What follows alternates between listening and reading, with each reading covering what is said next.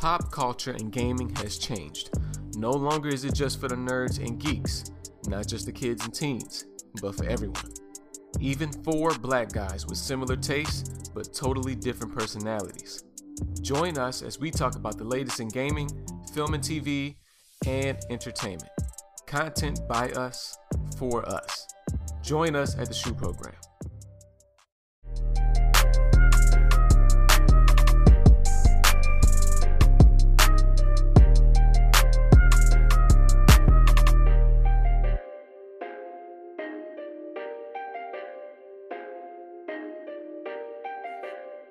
Yo, welcome to the EJ and J podcast. We got a special guest today that we're going to bring along to over some anime. His name is Riley, close friend of Jay's, a good friend of mine. But welcome to the podcast, the E and J podcast. You already know it's part of the Shoe Program, giving y'all what y'all want. We got a couple of things that we want to go over today. Some big things that have happened recently. And we also have an anime section where we'll go over some new anime that you guys can check out. So we're going to jump into it. The first things first, Mortal Kombat. The trailer dropped about a week and a half ago for the movie, which will be on HBO Max. I believe it's April 16th, HBO Max. And looks like the Red Band trailer has now broken record viewership, and it is now the most viewed Red Band trailer of all time. Myself, I thought the Red Band trailer was amazing. Jay and Riley, what did y'all think? First off, you know I loved it. Oh my God, it was great. It was great. I thought it was fanfare. I didn't believe it was real. It was blasphemy. I still don't understand that.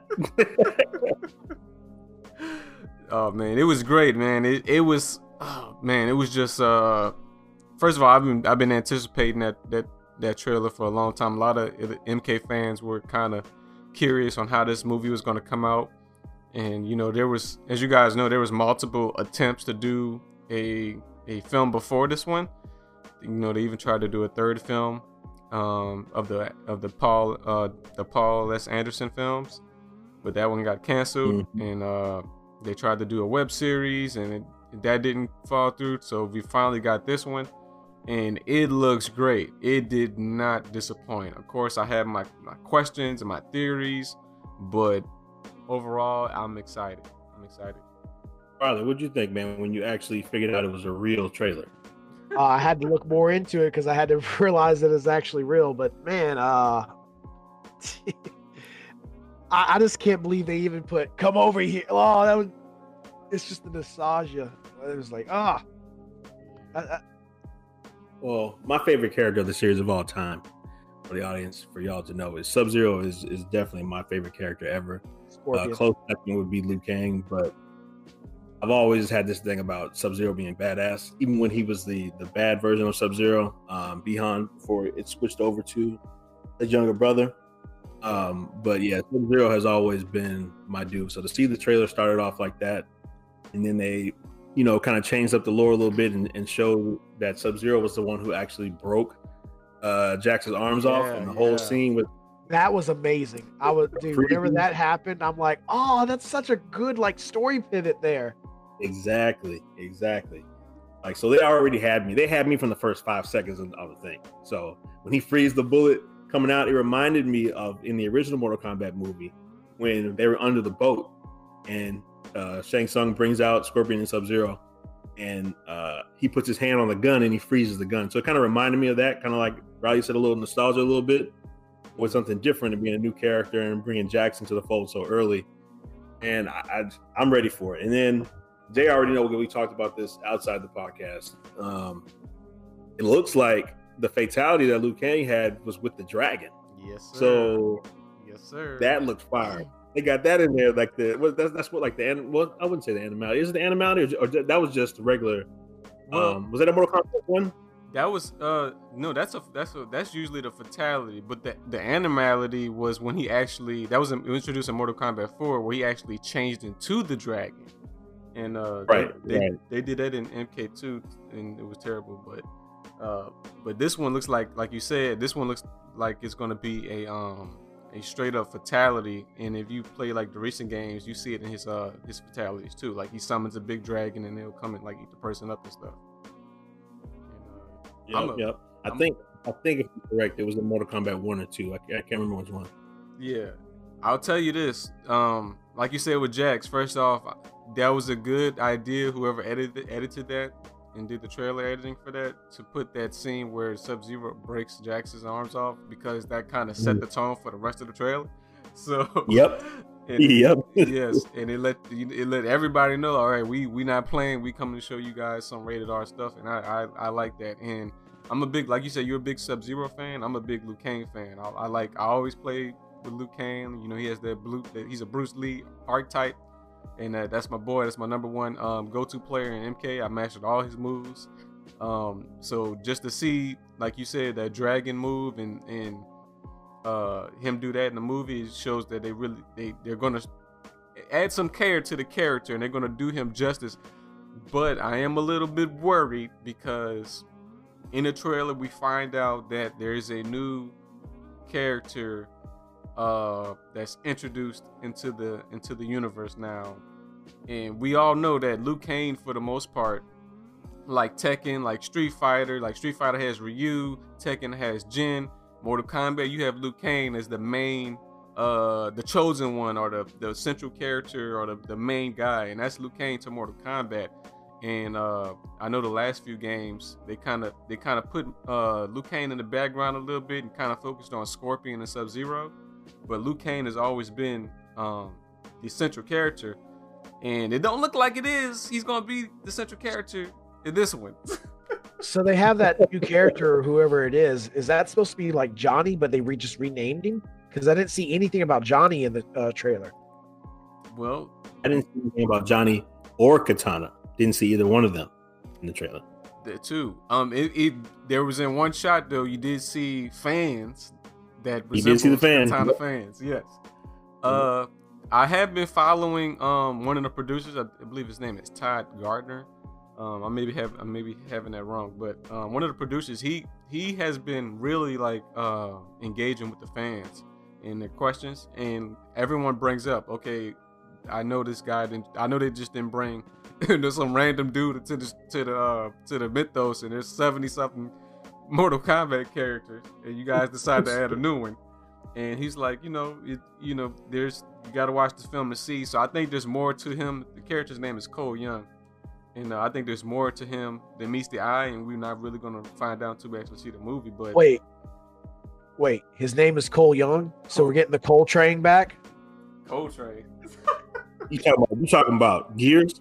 Yeah, that was a Gears joke. That was a Gears joke. Two different games. I know. But the Johnny Cage thing, man. Everybody's been saying, "Where's Johnny Cage? Where's Johnny Cage?" Because we all know Johnny Cage is like the comic relief, of the Mortal Kombat stories, and to have him not be there is kind of crazy. And I know they in the Mortal Kombat 2 Annihilation, they killed Jax within like the first few minutes of the film, but they were doing that. They killed Donnie, yeah. But they were making room for Jax, and Jax became like the new comic relief in that movie or whatever. But you were still talking about somebody that was hot when I was in the movie there, and I was a kid, and they killed Johnny in the first 3 minutes. Nigga, I was hot, super hot. I love Johnny Cage, but go ahead. No, bro. I feel your pain. Because Johnny Cage is like one of my favorite characters too, and just like he just his comedy and I think one of the interesting things about Johnny Cage was that, like, even though he was arrogant and he was an actor, he was still good. He was a good fighter. Like the skills were there, and I thought that's what made him interesting. Like, he wasn't a fake. Like, he could really fight. So I thought that was always an interesting aspect about him. Like, he was a fighter that could back it up. And right. And a lot of people, it's just the white Jackie Chan.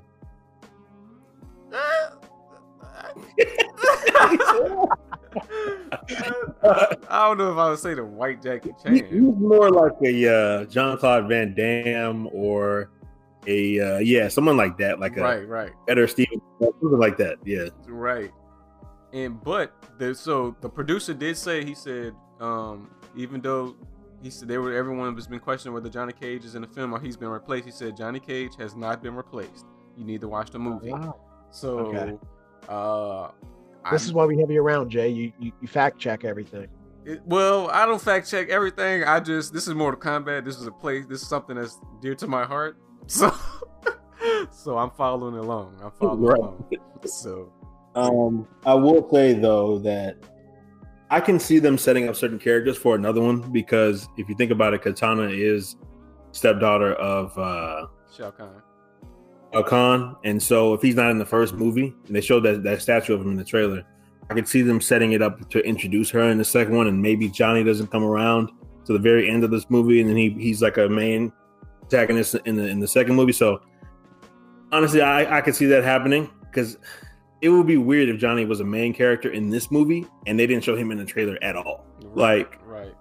That would be kind of different. So I'm hoping that they either have a nod to him or they show him like maybe the fourth act of the movie or whatever. So we'll see. I like that idea. Yeah, that's a very good idea. I think a lot of people are theorizing that too, because this movie has a low budget. It's not actually a big budget. So, I think what they're trying to do is, well, a lot of people have been theorizing is, okay, if this movie does really well, then they could probably get a big actor to play Johnny Cage, which I think would be great. Right. Because I think that would fit. It would fit specifically Johnny Cage, and anybody else you really couldn't do it with, because people have been saying get Ryan Reynolds. We're gonna put Ryan Reynolds in every funny white character ever.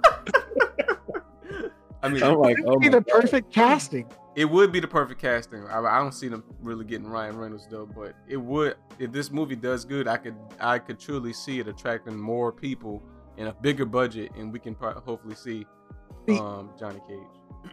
See, what they got to do though is they have Johnny Cage on the back of the Deadpool suit, and he's just pointing at it. Right. Oh man. We'll see though. But before we move on, I must say another great noteworthy moment in the trailer was close to the end, where Sub-Zero is beating Scorpion's ass and he's punching him and the blood flies into the air and he freezes the blood. He sticks it in Scorpion's neck. He makes the ice wall behind him and he throws him through the ice wall. That shit got me right there, and I was like, in the trailer, I don't gotta see no more. I don't care what else ever happened in the movie. As long as I see that scene, I am good. Right. Bro, no. Oh my God.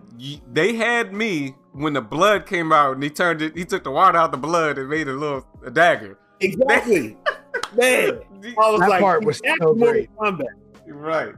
And having Scorpion say his line, it was, oh my God, it was just cherry. And I know people were actually complaining about it because they was like, oh, you should have had the because Ed Boon, the creator of Mortal Kombat, he actually did all the voices and all the lines for the original Mortal Kombat. So all the gibberish that you hear them speak and stuff like that, he did all of that. And he also did Get Over Here, like Scorpion's iconic line. That's Ed Boon.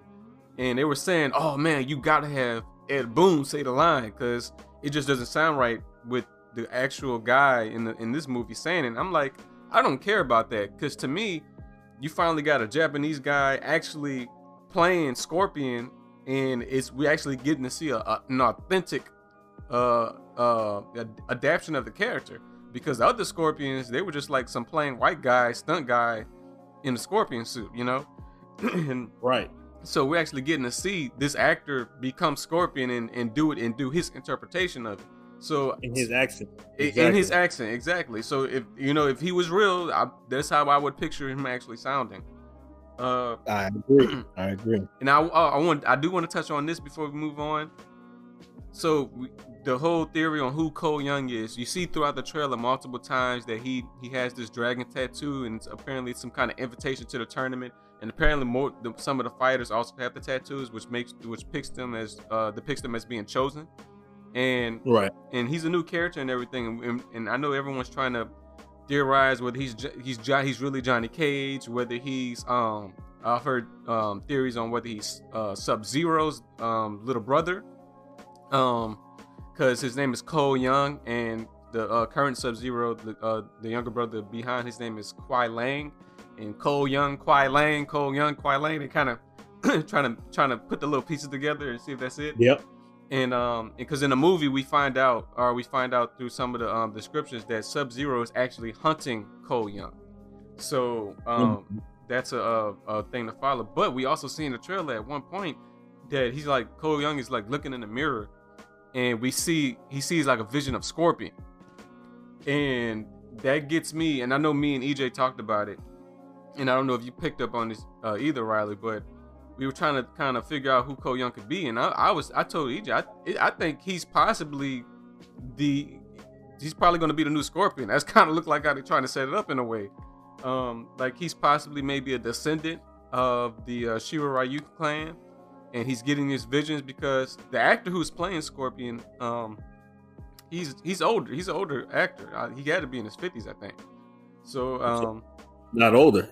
Huh? Right. Right. So it would make sense to probably get a younger actor at some point, even though I wouldn't mind seeing him continue the role and they just figure it out through that. But it could be a reason why they're bringing in this whole new character to possibly take his place. But at times in the trailer, we see that Cole has some kind of armor plating on him. There's a big reveal where we actually see Goro.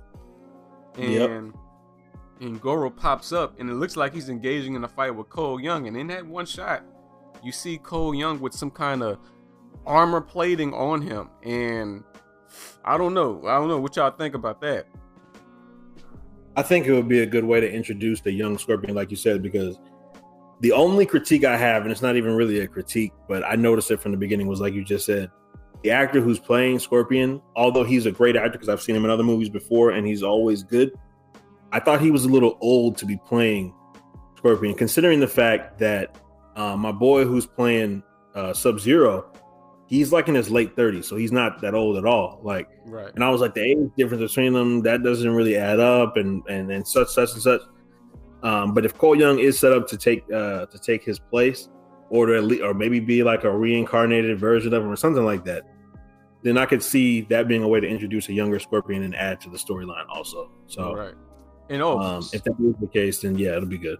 And the actor that's playing Scorpion, Hiroyuki Sanada, he's 60. 60, right? So, yep. Yeah. So we're talking about who Cole could basically be, right? Right. And yeah, it's always had these crossovers. What if it's Cyborg? You said what was who? Cyborg. That's not happening. I don't know. Yeah. No, this is a reboot of the series, so I doubt they're doing any DC versus Mortal Kombat. Especially after the whole stuff with the real Justice League movie and Cyborg. That's not happening for sure.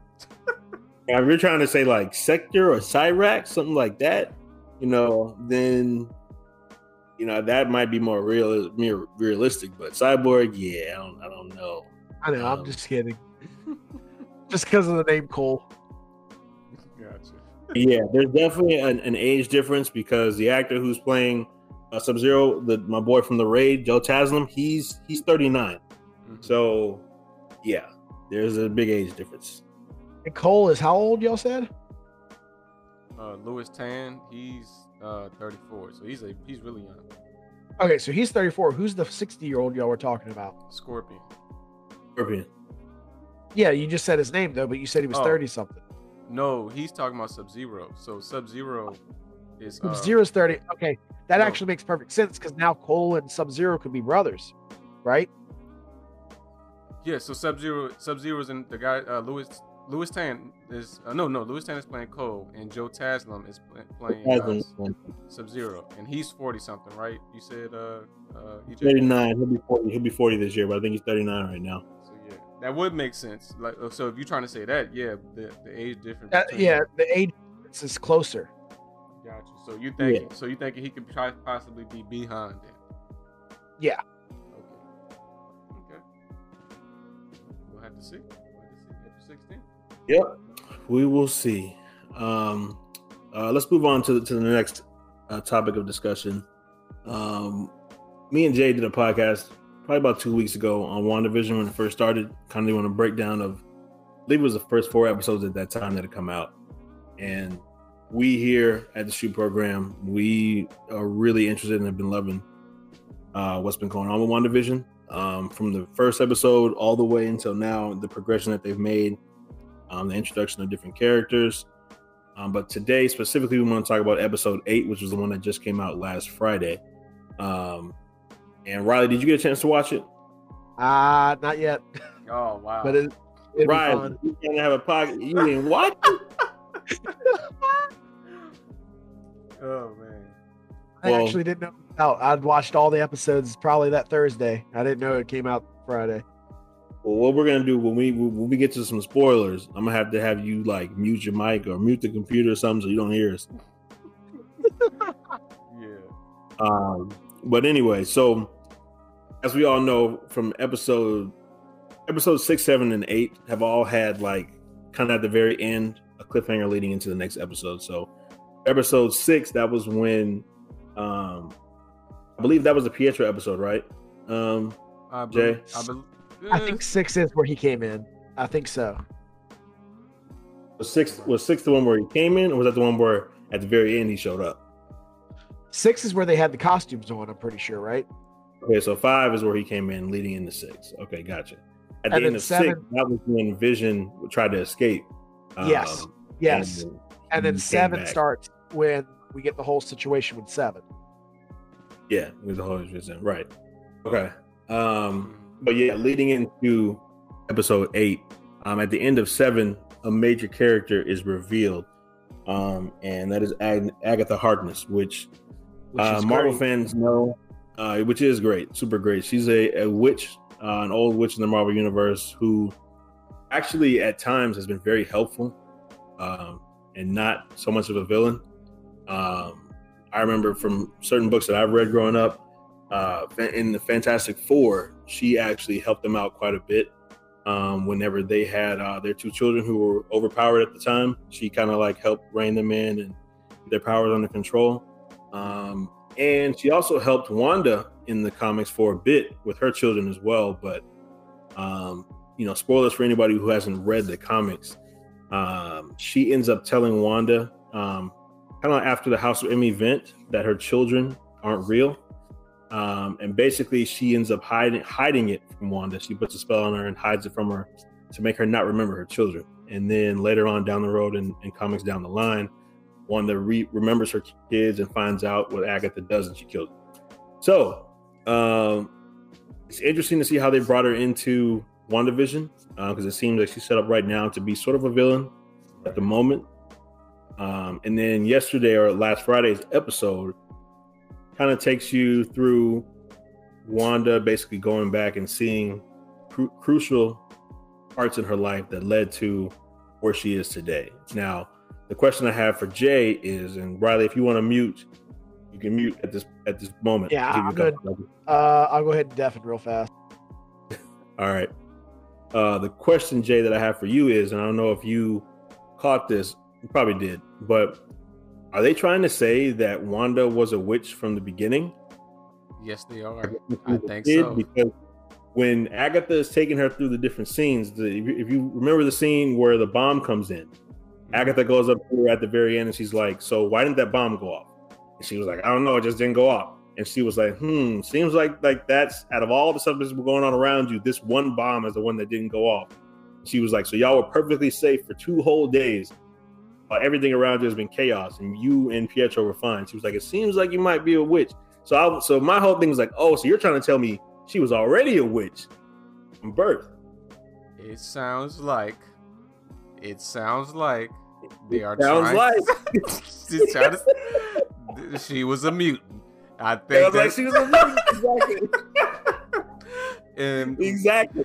Yes, and maybe the Infinity Stone has activated those genes. And as we know in the in the Marvel comics and in X-Men comics, we know that for some people, the X-Men gene or the X gene can sometimes be in slumber. It sometimes for some people it does not activate until something catastrophic or some kind of emotional thing happens, like you're going through puberty. That's why most of the mutants their X gene activates usually during puberty, because they're getting more emotional and stuff like that. So it's I see what they doing. I think we get our answers. Man, so I'm telling you, they setting it up. And like a lot of people were saying, oh, this episode was just okay. But when I started seeing stuff like that, I was like, okay, this is like a setup episode for the main one, for the last episode. So they went through that whole thing, basically told us from the beginning. Let's just be real. She was a mutant. She already had the powers as a kid. Then she gets older and she ends up going into that program to, they told her that she was going to be trying to save the world, but they were doing experiments on people with the Infinity Stone. And I'm pretty sure that Infinity Stone just brought out like you said, the dormant powers that were already inside of her. Right. So she ends up getting her powers reawoken, or basically brought out for the first time from the Infinity Stone. And the little time, like that whole 2 minutes is missing on the camera when they're trying to go back and see actually what happened. So I was really into episode 8. And I love the way that they were setting up everything and showing kind of like, basically, like they said at the end, she's basically becoming the Scarlet Witch. So, what did you think about how they set up everything, and what are you looking forward to, or think is going to happen in episode 9? First of all, here's what I'll say. That was not my least favorite episode, but I wasn't a huge fan of the episode only because I wanted it to continue. I was like, no, this is not what you're doing. I gotta wait a whole week. No, man, it's crazy. But no, man, it was very interesting getting to see Wanda's her backstory for the first time, really. Besides what we got from Age of Ultron, and a little bit that we're told from that point. But it was very interesting to see that. I will say it doesn't look like we're going to get like a Magneto. Come out Magneto's really your father. It doesn't look like we're gonna get that. So I don't know. I don't when the X-Men do come over, and however we find out they do, I don't know if they're gonna connect that somehow, unless we get like some kind of Batman Beyond twist where we needed. You're actually we actually adopted you, and something like that. Right. Exactly. Yep. Right. Yep. So, but I like where it's going. I like who's the actress that plays Agatha? What's her name? She's really good, man. She was in this movie I watched by one of my favorite directors, who's controversial. He did Signs and M. Night Shyamalan. M. Night. Catherine. She was in this movie she was in this movie that he did. I don't know if you watched it or not, Jay. I'm trying to think of the name of it right now, but it was when she sent her 2 kids to visit their grandparents. Mm-hmm. And when they get to visit their grandparents, they're experiencing all this weird stuff with their grandparents, and then come to find out at the very end of the movie, those weren't their grandparents. Right. Like they killed their. Yeah. So she was like the mom in that movie. She's a good actress. So yeah, she was. I do remember her now. Yeah. Oh, yeah. She's so good in this role. I want to choke her to death. Because she was peeing me off the whole time, man. She was peeing me off the whole time. She's really good. Kudos to Catherine Hahn, because Marvel did really good with choosing her. But she's a very convincing Agatha Harkness. And here's one thing that I'm curious about going into the next episode is. So we found out, okay, so 2 things. Like you said in the comics, her children weren't real, right? And Scarlet Witch eventually kills her after, that revelation comes out. My question is, are the 2 children, Wiccan and the other kid, the other speedster, are they real?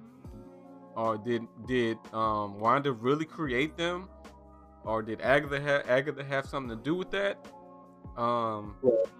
And because the reason why I really want to know that answer to that question is because we find out later in the episode that the agents of S.W.O.R.D. are working on a new version of Vision. And I was on. Yep. Yeah, and so now we have this new Vision, and we also find out in this episode that.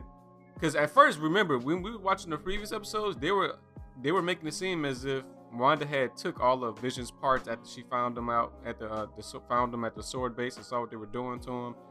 But then that was a lie. Yeah, that was a lie. That was a you know, I can't think of the name for a twist or whatever. Yeah. We find out that she straight up creates them.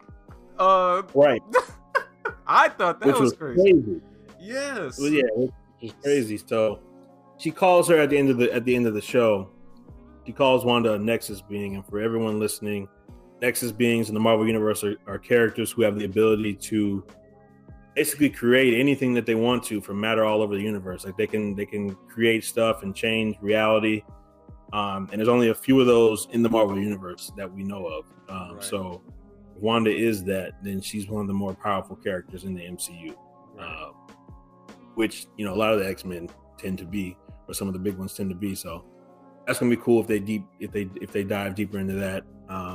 Like you just mentioned, the new version of Vision is called White Vision. And earlier during like a couple episodes ago, they had this thing where they showed like a project name that old boy was working on, and it was called Project Cataract, which is basically you know, cataracts destroy vision. So Right. Wow. I didn't notice that. Yeah, that was a cool little code name that they had, you know, for Vision in the project.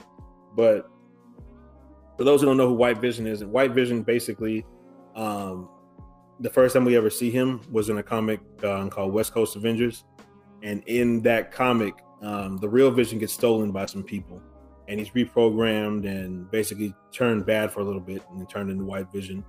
And when they try to go rescue Vision, he goes on a rampage and kills like a bunch of people and does some crazy stuff.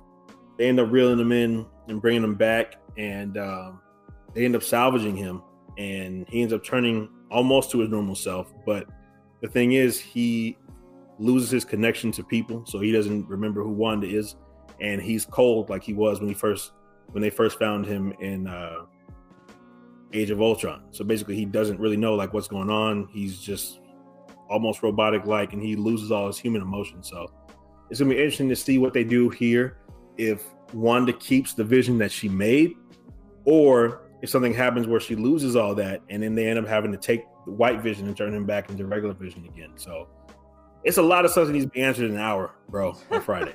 That's true. So, that is true. I just don't want them to leave us with a stupid cliffhanger going into like Falcon and the Winter Soldier, because I'm like, that has nothing to do with this. So just give me some answers, or at least give me some answers, and then lead me into Doctor Strange and the Multiverse of Madness. At least do that. Right. It's a lot of answers. That's because I know we do see Monica Rambeau and Quicksilver look like they're about to go in the basement at one point in one of the trailers, and yeah.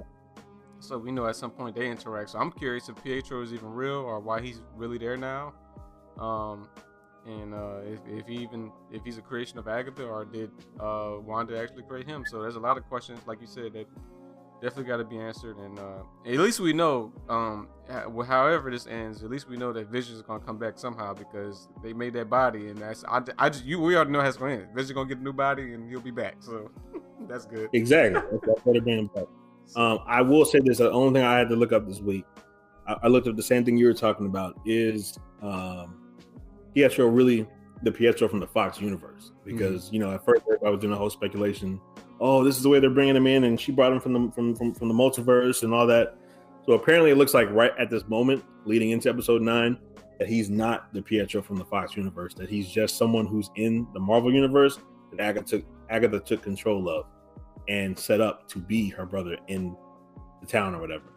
But as I said, there is a possibility that something happens where Agatha tapped into some kind of power and brought him over when she didn't know, or maybe Wanda had a hand in it and she ended up bringing him over from a different universe. So let me say we'll this. See. If that's true, Marvel, come on, bro. You can't set us up just to let us down like that. You know what I'm talking about? So. That's Orion Johnson right there. Exactly. Don't waste good characters and just try to tell a story. Just tell the story that we all want to hear. Divert all expectations. That's what they're doing. Exactly. So I end up thinking he's going to still be the Pietro from the Fox universe. You can't do that and not expect the whole world to assume that that's what that is. Exactly. So But yeah, we'll see. We will see. Let me get Riley back in here real quick. Hold up. Hey, can you hear me? Yep. Yes, sir. All right, Riley. Sorry we had to put you on a little elevator music hold for a minute. Nah, that's cool. But we have finished talking about it, and we are about to hop into our next topic. I'm gonna let Jay take the lead on this one, but basically, a Superman reboot has been established over at Warner Brothers. It's gonna be pretty much written by Tanashi Coates and directed by J.J. Abrams, who's also producing it. So Jay, take us away on that one, man. Just let us know a little bit about that. Now, is his name pronounced Tanashi Coates? Is that the correct pronunciation? Because I've always said Ta-Nehisi. I'm gonna be real. You are probably 100% correct. I don't know how to say his name. I've just looked at videos of him online, but you are probably right. That is his name. I apologize. Jay, go ahead. I just wanted to make sure because I could be wrong, but no, I think I'm 100% wrong. So go ahead. But yeah, we found out that J.J. Abrams is producing. First of all, this is not exactly new news because we heard this before. If you remember, we actually heard that J.J. Abrams was looking to do a new Superman reboot of maybe a few years ago, right? And we just never heard anything after that. And there was this big push to keep Henry Cavill as the current Superman. But yeah, so we gotta first of all, let's get one thing straight for our viewers and audience that don't know. Ta-Nehisi Coates is he's an author. He's a black author, black journalist. I believe he went to Howard University, and I think he went to Howard with Chadwick Boseman too. I think they were good friends. And but he has wrote a lot of books, and he wrote a lot of books about he focuses more stuff on the black community, and he's really known for his book. I think it's called Between the World and Me. It's like a story, a little small biography about him and his father, and his father's relationship. And I think he wrote a book also about Obama too. But he's a very accomplished black author, and as you know, as we found out, he's been brought on to write a new Superman movie because apparently Warner Bros. Is rebooting Superman, or what they're saying a soft reboot. And it sounds like they're doing it in the same vein as this new Batman film that Robert Pattinson is going to be in, the Batman. There's a lot of mixed views on this. I have mixed views. I know EJ, you have mixed views, right? I guess we'll hear yours in a minute. But the current main feelings on it is everyone wants to see a continuation of the current Superman, Henry Cavill, because a lot of people don't feel like he got his just due. His second movie was Batman versus Superman, and that was critically panned. We never really got to see a true Superman sequel, and now he's already, being pushed out the window. A lot of people are also, of course, the racists and all the other people who don't want to see a black Superman are going to come out. But I'm also hearing rumors that it won't even be a black Superman in the way we think it's going to be. It's not going to be a black Clark Kent. It's going to be actually another character. I believe his name is Val-El, and he's actually a black Superman. He's actually a Kryptonian, in the same vein as Clark Kent, Kal-El, and Kara-El, Supergirl, who also escaped Krypton, and he takes up the mantle of Superman. But he's not Clark Kent. So there's rumors that that is the Superman that Ta-Nehisi Coates is going to be writing about. So if that's what they're going to be doing, then that's understandable. But still, is it too soon for a brand new Superman? And it kind of seems like Warner Bros. Don't know where they want to go with their DCEU. And it's just going to further confuse things because, of course, they're still working on a Flash movie, and the Flash movie is still a part of the DCEU with the current slate of heroes with Cyborg, Ben Affleck Superman, and Henry Cavill Superman and Wonder Woman. So I don't know, man. I don't know. It sounds like it's too soon for all this to be done. Which I think. To me, they're just doing stuff just out of order. Like, why are we doing all this? Like, it'd be cool to see a adaptation of a Black Superman or something like that. I wouldn't mind that. But my whole thing is like, dude, we got a Superman TV show. We got a Superman on the big screen. Why do we have so many different Supermans right now? Why can't we just have one?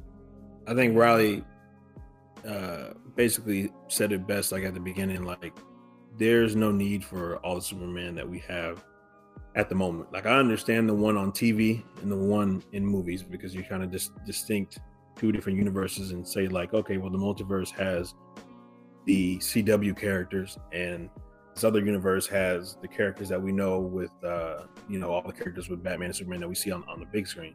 So I get that they're trying to distinguish those two from themselves. But what I don't understand is like what they're doing with every character, basically every big character. It seems like there's two Batmans, there's two Jokers. Like let's just get back to one timeline, just do one universe first and perfect that before you start doing offshoots of the multiverse. Like, I understand what they're trying to do. Go ahead, Riley. That's another thing, like you said, like, why is there two Jokers? Why can't we just like, oh, it's just so frustrating the way they're doing things right now. I get the fact that they're trying to do a multiverse, and I understand the storyline with the Flash and him going back and resetting everything. Like, I watched all those movies, I read the comics. Like, I get that. The thing for DC is it's too early for y'all for that. Marvel can do that because they have 15 years of established characters, and they've given us 3 phases basically of movies that we can understand and get close to these characters. And we see characters grow, we see characters die. Like, we see everything that's going on with them, and so they've gotten to a point to where certain characters are transitioning out of the Marvel universe. Some people are getting too old and they're having to recast, and so they're trying to bring in the multiverse now to kind of set things right and set the balance. Also, they're working with Spider-Man, who's basically a part of Sony and Marvel. So they're trying to figure out a way to bring characters in from that universe into the Marvel universe. So Marvel has the ability, and they've earned the right to do that. For DC, we've given us 3 or 4 movies, and now you're trying to talk about there's a multiverse. We don't need that. Your issue was you made Justice League way too soon. You gave us 3 movies basically, and then you threw Justice League on us. Never seen Green Lantern, never seen Martian Manhunter.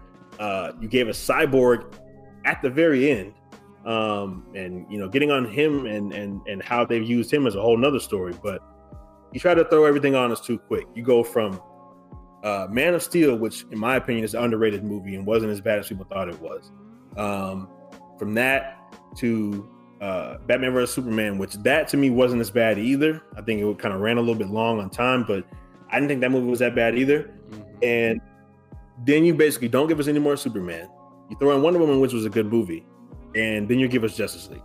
Like, we have no time to build character relationships with anybody in this universe. And now you're trying to do offshoots and give us 3 different versions of every character. DC is setting themselves up for failure. So as much as I would love to see a Black Superman, obviously, for the culture, that would be amazing. And if they do the movie, I'm going to go watch and support anyway, just for my boy and for JJ. So I'm definitely going to watch it. It's just, there's no need, in my opinion, right now for that until you give me another Henry Cavill Superman movie. It's been way overdue and over time for him not to get a sequel to Man of Steel. That's all I'm saying. So I agree with you, EJ, and I'd love to go watch a new Superman movie. The only thing I'd ask for is for Goku to be in it. What? No comment. I would say this too. I was looking up Ta-Nehisi Coates' his resume when it came to writing, because I couldn't recall at the time and moment him writing comics, but because I did remember, but I wasn't really sure. But yes, he has written comics. He written for Black Panther. Yeah, he did. He wrote for Black Panther. Yep, and he did Captain America, Avengers, and some other stuff. So he has some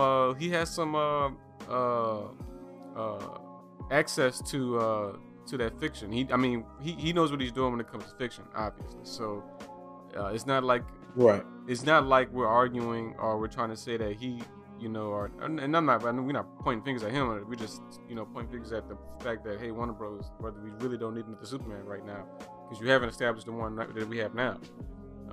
So it's not like he can't come in and write a good Superman movie. It's just, we have a Superman right now that you guys did not flesh out, and you look. It seems like you're just giving up on him, and if that's the way you're gonna make movies, and that's the way you're gonna produce stuff, you might as well not do it, because if you come out and do the same thing with this one, everybody's gonna hate you for it. For sure. Yep. So, you know, I wouldn't be surprised, to be honest, guys. I wouldn't be surprised if this is their way, because they're describing this as a soft reboot. I would not be surprised if this is their way of course, okay, well, look, we want to start over, but we don't want to do we don't want to just come out and tell the fans we're starting over, so we're going to call it a soft reboot. It sounds like they're starting over. They just don't want to let us know. You guys are starting a whole new Batman film. You recast everybody in that. It looks good, to be honest. Y'all know I'm a sucker for Batman stuff. But whole new joke out of nowhere. Yeah. But Ben Affleck was better than people give him credit for. I want to see more of Ben Affleck as Batman. Oh, Batfleck was amazing. I love Batfleck. He was very good. He was very good. And he's a good dark superhero. That's another thing. We need more rated R Marvel movies, because I want to see some of the real stuff that actually happens in the world. I don't know. I disagree with that. I don't think we need any of that. I think we got that with the Punisher, Luke Cage, and Jessica Jones and Daredevil. And we definitely get that with Deadpool. I feel like the way Marvel the Marvel has been doing the MCU is perfect. It's not too kiddish. It's family friendly. Everybody can pick up and watch it. I'm gonna tell you, I never had a prouder moment than being at the movie theaters, and after Infinity War, a lady coming there asking, a grown woman who brought her kids to see Infinity War, coming up to me asking me, did Spider-Man really die?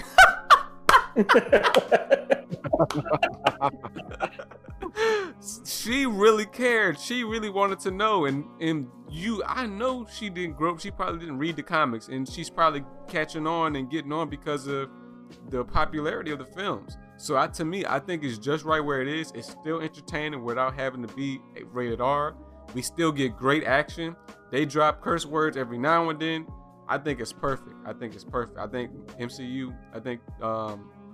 I just want more rated R stuff. Now, I'm not saying like, change the way they're doing things, but give me like a rated R Thor thing where Thor goes and does some of the crazy stuff he does in the comics, or give me a rated R Peter Parker situation where Peter actually is doing some of the like real mind bendy stuff that he does in the comics.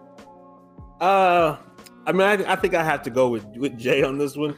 I think Marvel is better suited to be PG-13, almost R, but not all the way. I think the only characters that should be rated R is what Jay already said, which would be Deadpool, Punisher, and maybe Daredevil.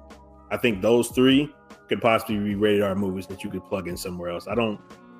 You can get away with too much with Spider-Man and some of the other characters to do movies that are close to rated R, but not necessarily rated R in Spider-Man. So I don't think you have to do that. I think that if you're going to start doing rated R superhero movies, DC is more set up for rated R superhero movies than anybody. Like, their characters be killing everybody like left and right. They don't give a damn. Like, they honestly don't. You saw what happened in Batman vs Superman. You saw what Batman was doing. And Superman, he's not supposed to be killing people. Right.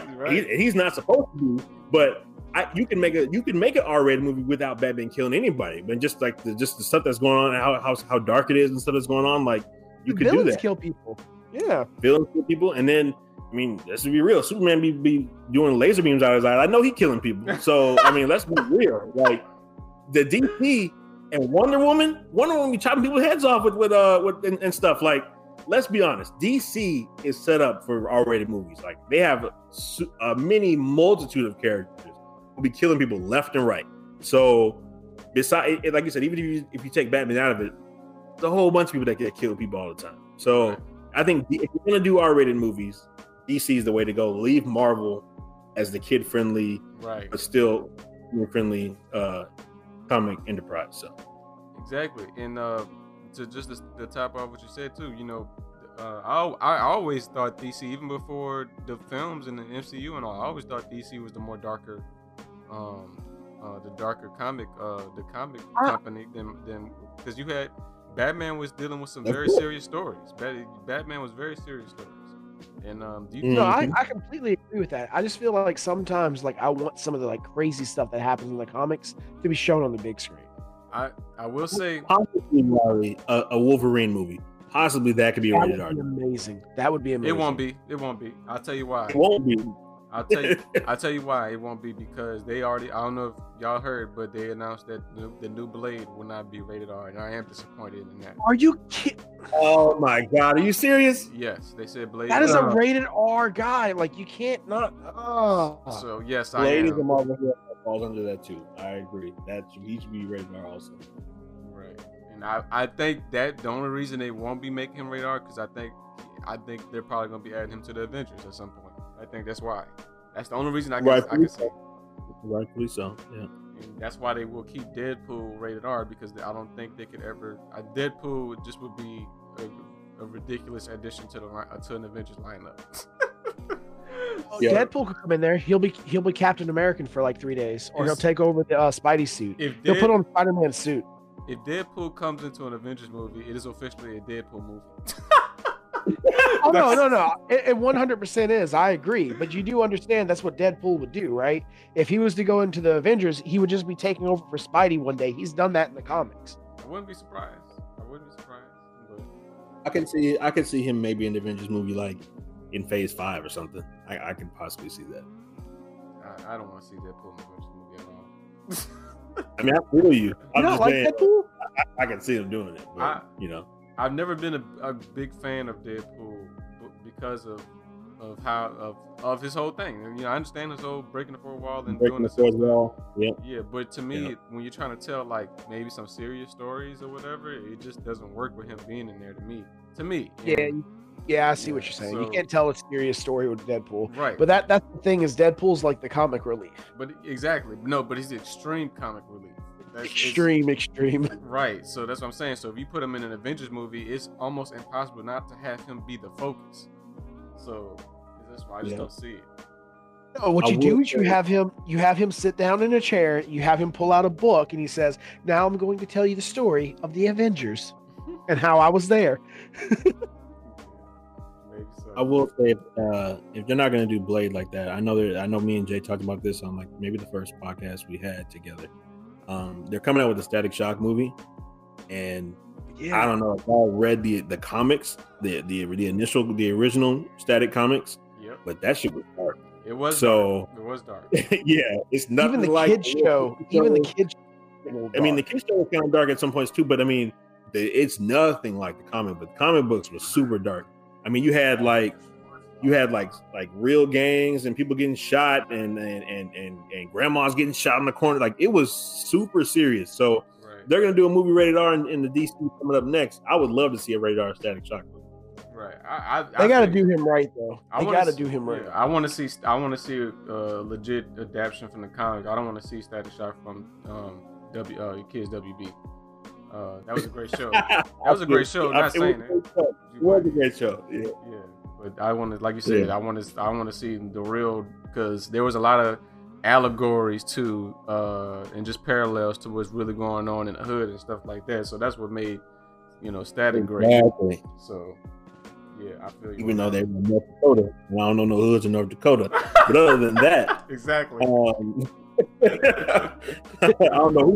know what they were thinking with that. I guess they had to find a new city, and they just like, we're just gonna use North Dakota. But or I could be wrong. I've never been there. But let's. I know we're kind of running late, but let's move on to our anime series. And Riley, I'm gonna let you take over in a sec. From everybody who doesn't know, Riley is the special guest for this podcast tonight. He's a big anime fan. Riley put me on a couple anime shows and got me on Demon Slayers a little bit. So Riley's going to talk to us about some of the upcoming animes that are recently been released and just talk about them a little bit. So, Riley, go ahead, man. Take it away. So like EJ was saying, we're gonna talk about some animes that have been released in the last, I would say, 3 years. One of them is a little weird. It was released in 2020. It's called Glipnir. For anyone that's looking to how to spell that, it's spelled GLEIPNIR. I'll put I'll put it up in the video version. So okay. Well, anyway, basically what this anime is all about is this alien crash lands on Earth. He basically loses all of his friends in this city. Some high school kids come around him. They find one of his friends, and he starts giving kids superpowers. That's kind of the best way to explain it without going into how weird it is. It has some dark elements to it, and it's probably pretty close to rated R, is what I would say. It's one of those that's probably not a big first anime, but we should definitely. It's a good watch. It's all about the story on this one. Is what I really like it for. And it's kind of like a fighter story anime is the best way to explain it. Sounds like Chronicle. But you explained it, like when the four friends found that thing, that meteor, and all got powers. Yes, it is actually similar to that, I would say, but probably a little bit more like anime focused. Right. But that's pretty much the thing about Glipnir. I would say it's really good. It was released in April of 2020, I believe. Okay. So it's actually a pretty good anime. There's another one that is a must watch for anybody that's starting anime. This is definitely a must watch. This is something that everybody in the family can have fun watching. It's called Fire Force. It's basically after a apocalypse has happened on Earth, far into the future, Japan is still standing as a city that burns bright in the future or whatever, and they're firemen. Well, what the apocalypse was all about was where people turned into these fire demons. Basically, people would die and they turn into like demons that were fire, and they needed people to fight this, so they created the Fire Force, and it's like whole different divisions of where they fight this.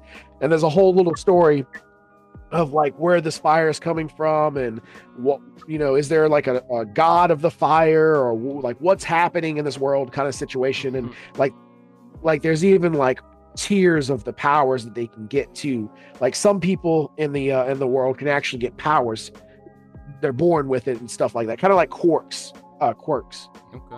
But it's a must watch. I would say that everybody would enjoy this. It's a pretty good anime. I would suggest that everybody should watch. I wouldn't say it's up there with like what's one I'm not thinking of.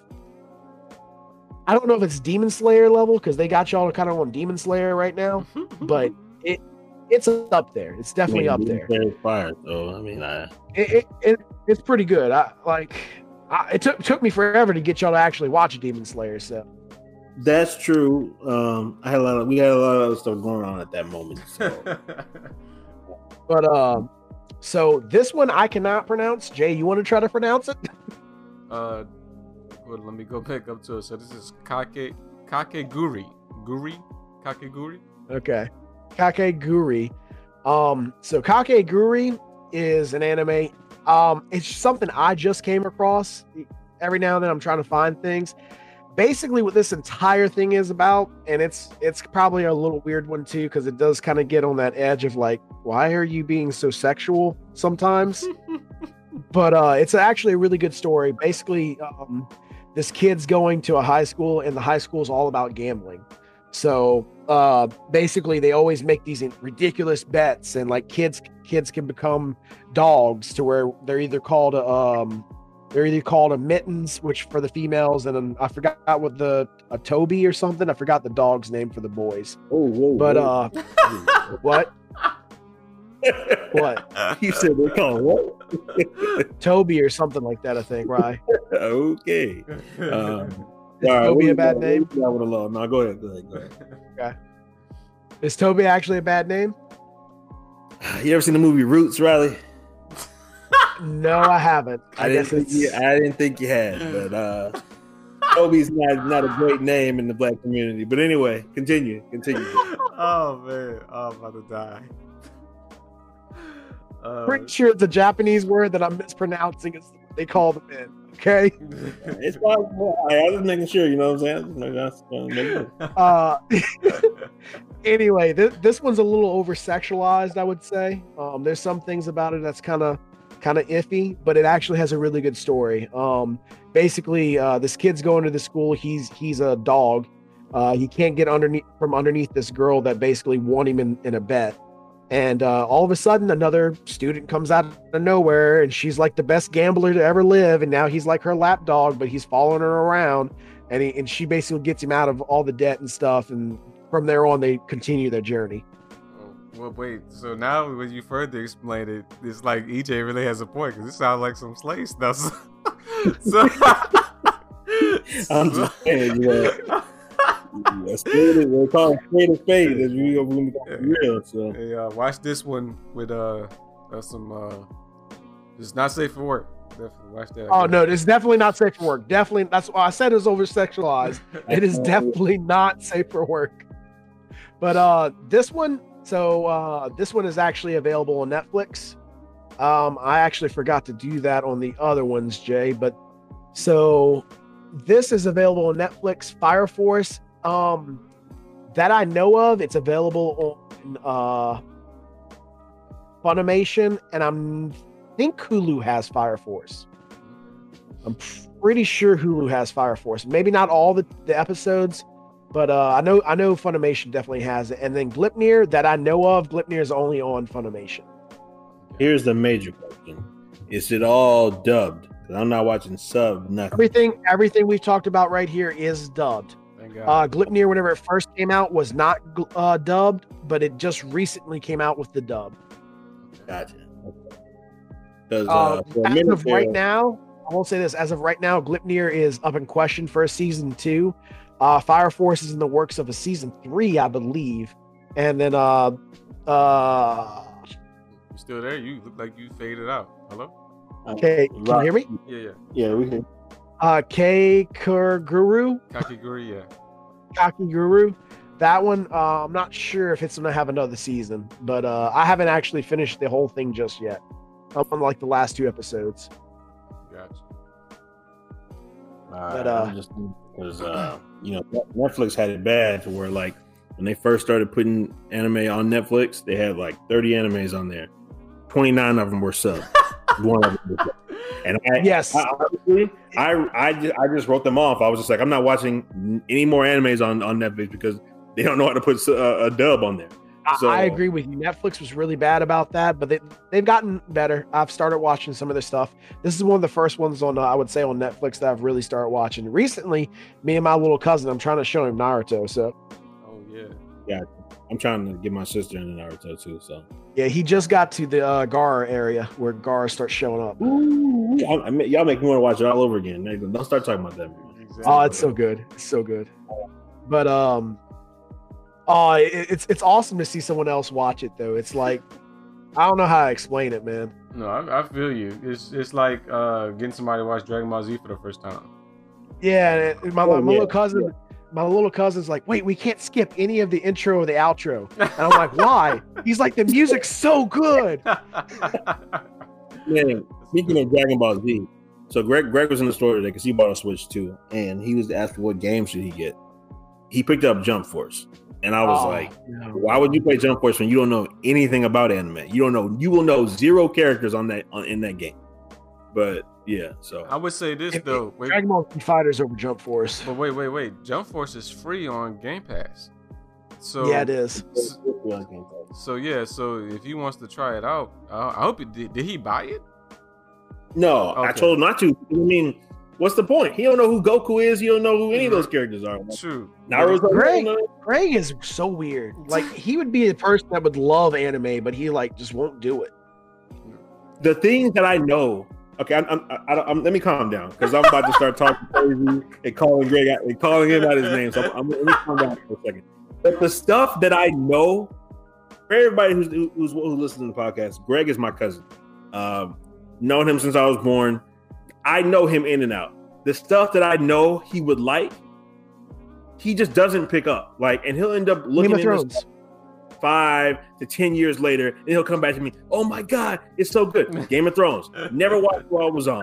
Came back after the last season. Oh my God, it's so good. Walking Dead. Didn't watch it when it first came on. 7th season in, he starts picking up. Oh my God, it's the greatest thing ever. I've told you to watch it when they first came out. Like, I tell him to watch stuff because I know that this stuff is in his alley. Right. It was so hard to get you to watch Game of Thrones too, EJ. Okay, it was because you were like, if Game of Thrones is anything like that game y'all told me to play. Oh, like Dragon Age? Dragon Age? Okay, so here's the thing. I usually do not like medieval stuff at all. But in my defense, I watched that show, Riley, within the same month of you telling me to watch it. I didn't wait to, like Greg did, and wait 6 years down the line to say, okay, I'm going to go back and watch it now. Like, I'll do stuff, and I'll actually look at it, and if I like it, I like it. I actually liked that show, and I watched it all. But Greg will watch stuff super late and then come back and say, oh my God, that's the greatest thing ever. So he'll probably start Dragon Ball Z in 2025, probably. So there's one other thing I want to talk about is now, since y'all brought me on your show, you know, I got to advertise my thing. Go ahead, do your plug. Go ahead. So normally we charge $100 per spot, but we'll let you try. See, since Jay is a co-writer and EJ's going to be a star. This is true. So just to let y'all know, I do a YouTube D&D actual play of Star Wars. It is Star Wars 5e. And I have a couple other friends of mine that basically play a D&D story, and it's set in the universe of Star Wars just right after Order 66. Me and Jay actually kind of wrote it together. I kind of came up with the idea, and I throw ideas off of Jay, and Jay tells me, no, that would ruin the story and stuff like that. He makes sure I don't go too crazy. That's right, because if anyone knows, we all three of us, we love Star Wars, and right, that's right. Ryan Johnson messed enough up for us, so we gotta get it right. Jay, I was going to get Jay to play the role of spoiler alert, Mace Windu, because Mace Windu lives in this story, but he doesn't have a lot of time to be able to do that. So we're gonna have EJ star as Mace Windu, which will be very interesting because I'm curious to hear. I'm curious to hear EJ's interpretation. I really want to see how this goes. So just to let everybody know, Jay will not be listening to this. No one will be listening to it except for me and Riley and Riley. So, but let me go ahead and post this for you, Jay, right here. But the actual name of the YouTube is Star Wars: The Dwindling Light. So Star Wars, and then The Dwindling, which is DWINDLING, light. You don't have to spell it. I got you. We got it, Riley. We got podcast. Y'all a podcast, bro. No, I know, but I'll make sure everywhere I post it, they have it. So you'll be good.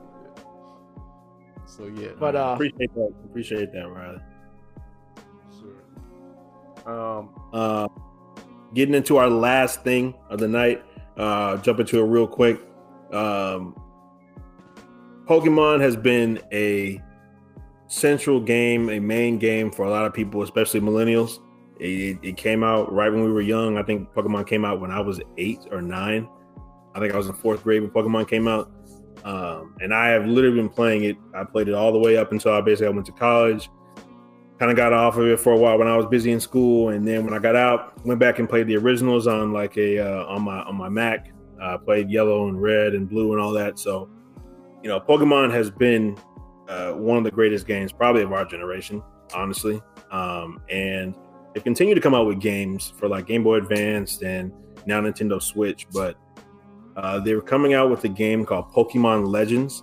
Jay, correct me if I'm pronouncing this wrong. Is it Arceus? I think it could be pronounced Arceus, the way you said it, or Arceus, pronouncing the actual the other sound. Let's see. Okay. I think Jay and Riley probably know more of the lore of that than I do, but all I know was they got me when I heard of action RPG, open world. When I saw that, I was in, because I haven't seen a Pokemon game that's been open world yet.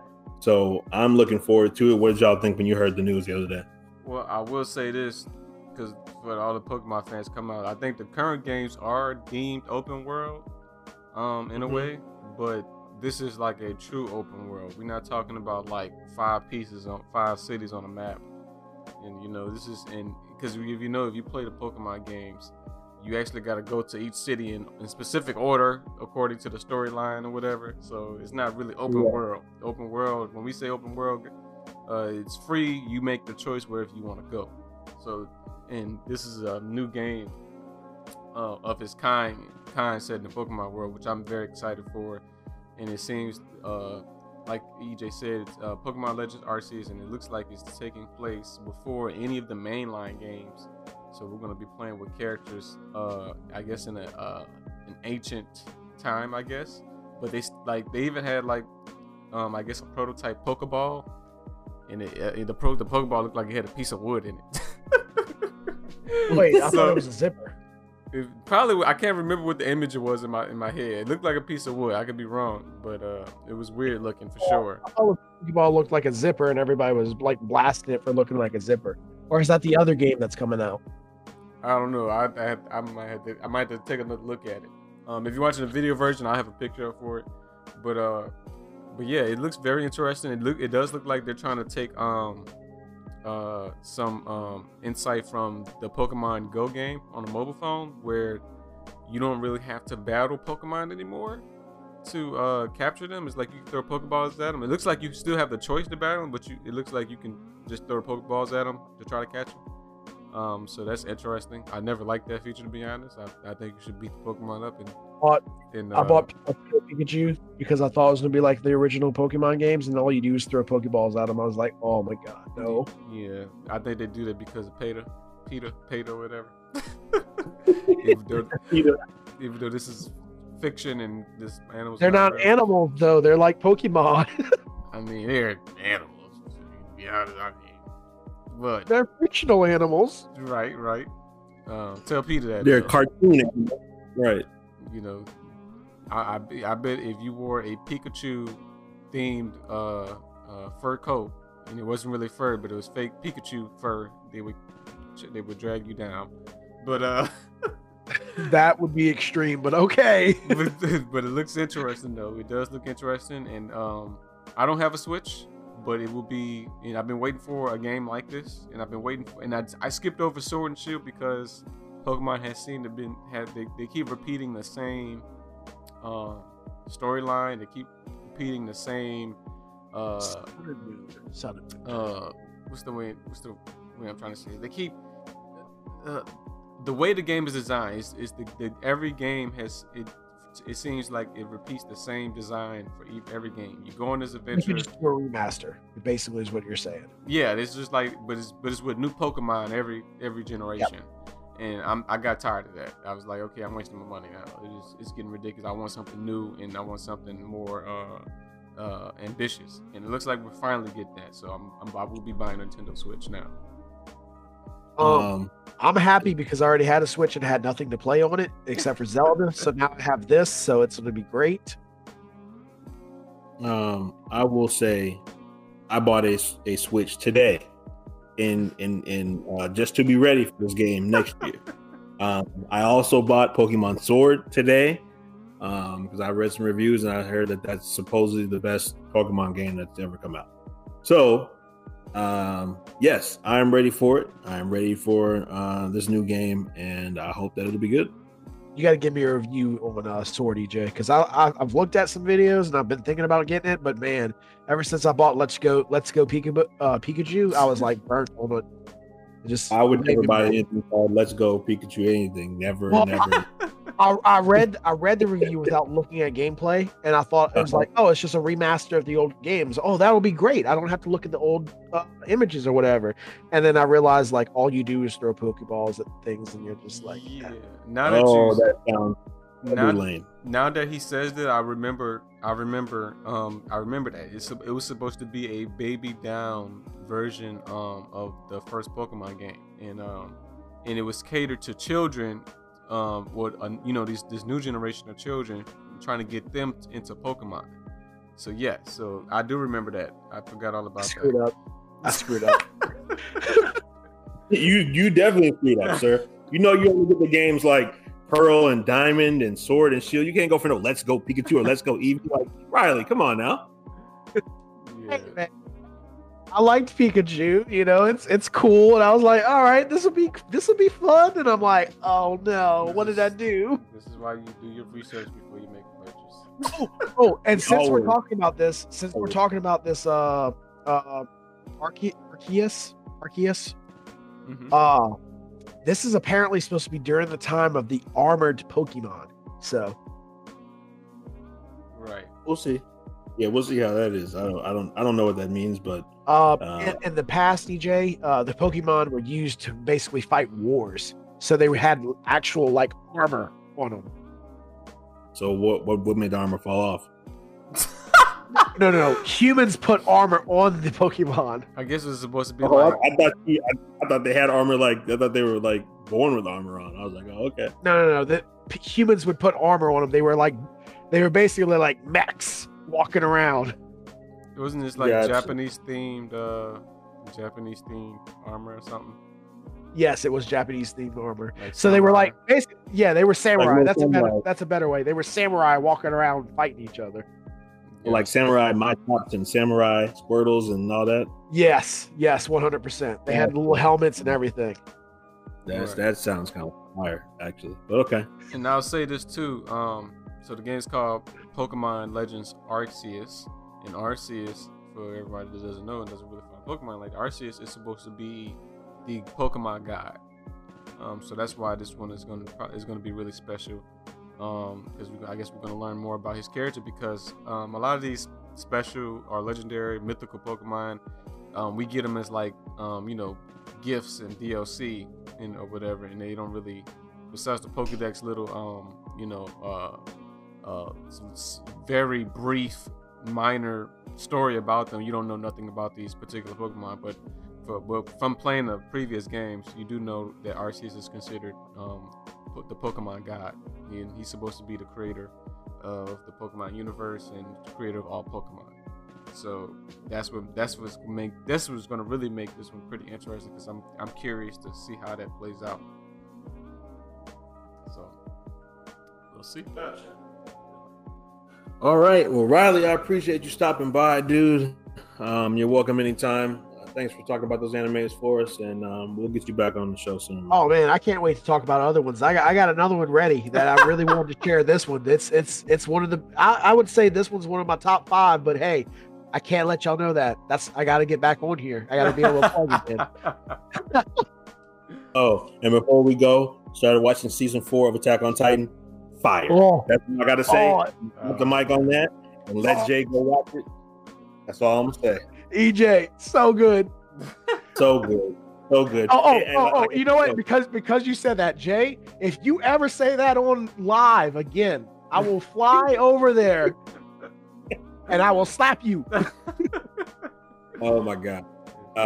We don't have to do an in-depth show, just one whole podcast on Attack on Titan season 1 through 4, because it's too good of a show for people like Jay and everybody out there who's not giving it a chance because they see them weird characters and they're like, what are these nigga dudes doing walking around? You have to watch the show. You have to watch the show and listen to the story. If you watch the show, follow the story, you'll understand this is one of the best animes that's ever been made. EJ, we should do, like, literally, let's do a 4-episode thing of where we watch the movie that's 2 hours long. We watch 20 minutes of it, talk for 20 minutes, and then watch 20 minits of it, talk for 20 minutes. Oh my God. I'm down. Jay, you gotta get in on it though. You gotta get in on it. Hey, you gotta get in on it. We'll bring Riley back on the guest and we'll go over it. We'll review it. Watch party. That's what y'all saying. Okay. We'll see. It's basically a Attack on Titan movie podcast series. We're gonna do a whole series, a 4-episode series, that's talking about everything that's going on with Attack on Titan. Oh no, wait. I forgot. Like Riley said, the Attack on Titan movie is what's to kind of sum all the episodes up.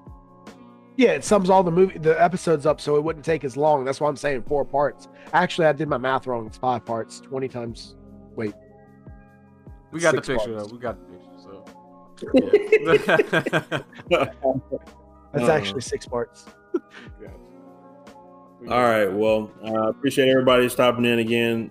Thanks for listening to our podcast. Be sure to like and subscribe. Like and subscribe here on the E&J podcast. Go to the Shoot program and support our main podcast as well. Once again, thanks to our guest Riley, and you can visit his YouTube channel and watch his new series, Star Wars: The Dwindling Light, which is a D&D actual play on YouTube that Riley and his team have. Thanks again, and we'll catch you guys later. Peace. Yes, sir. Peace.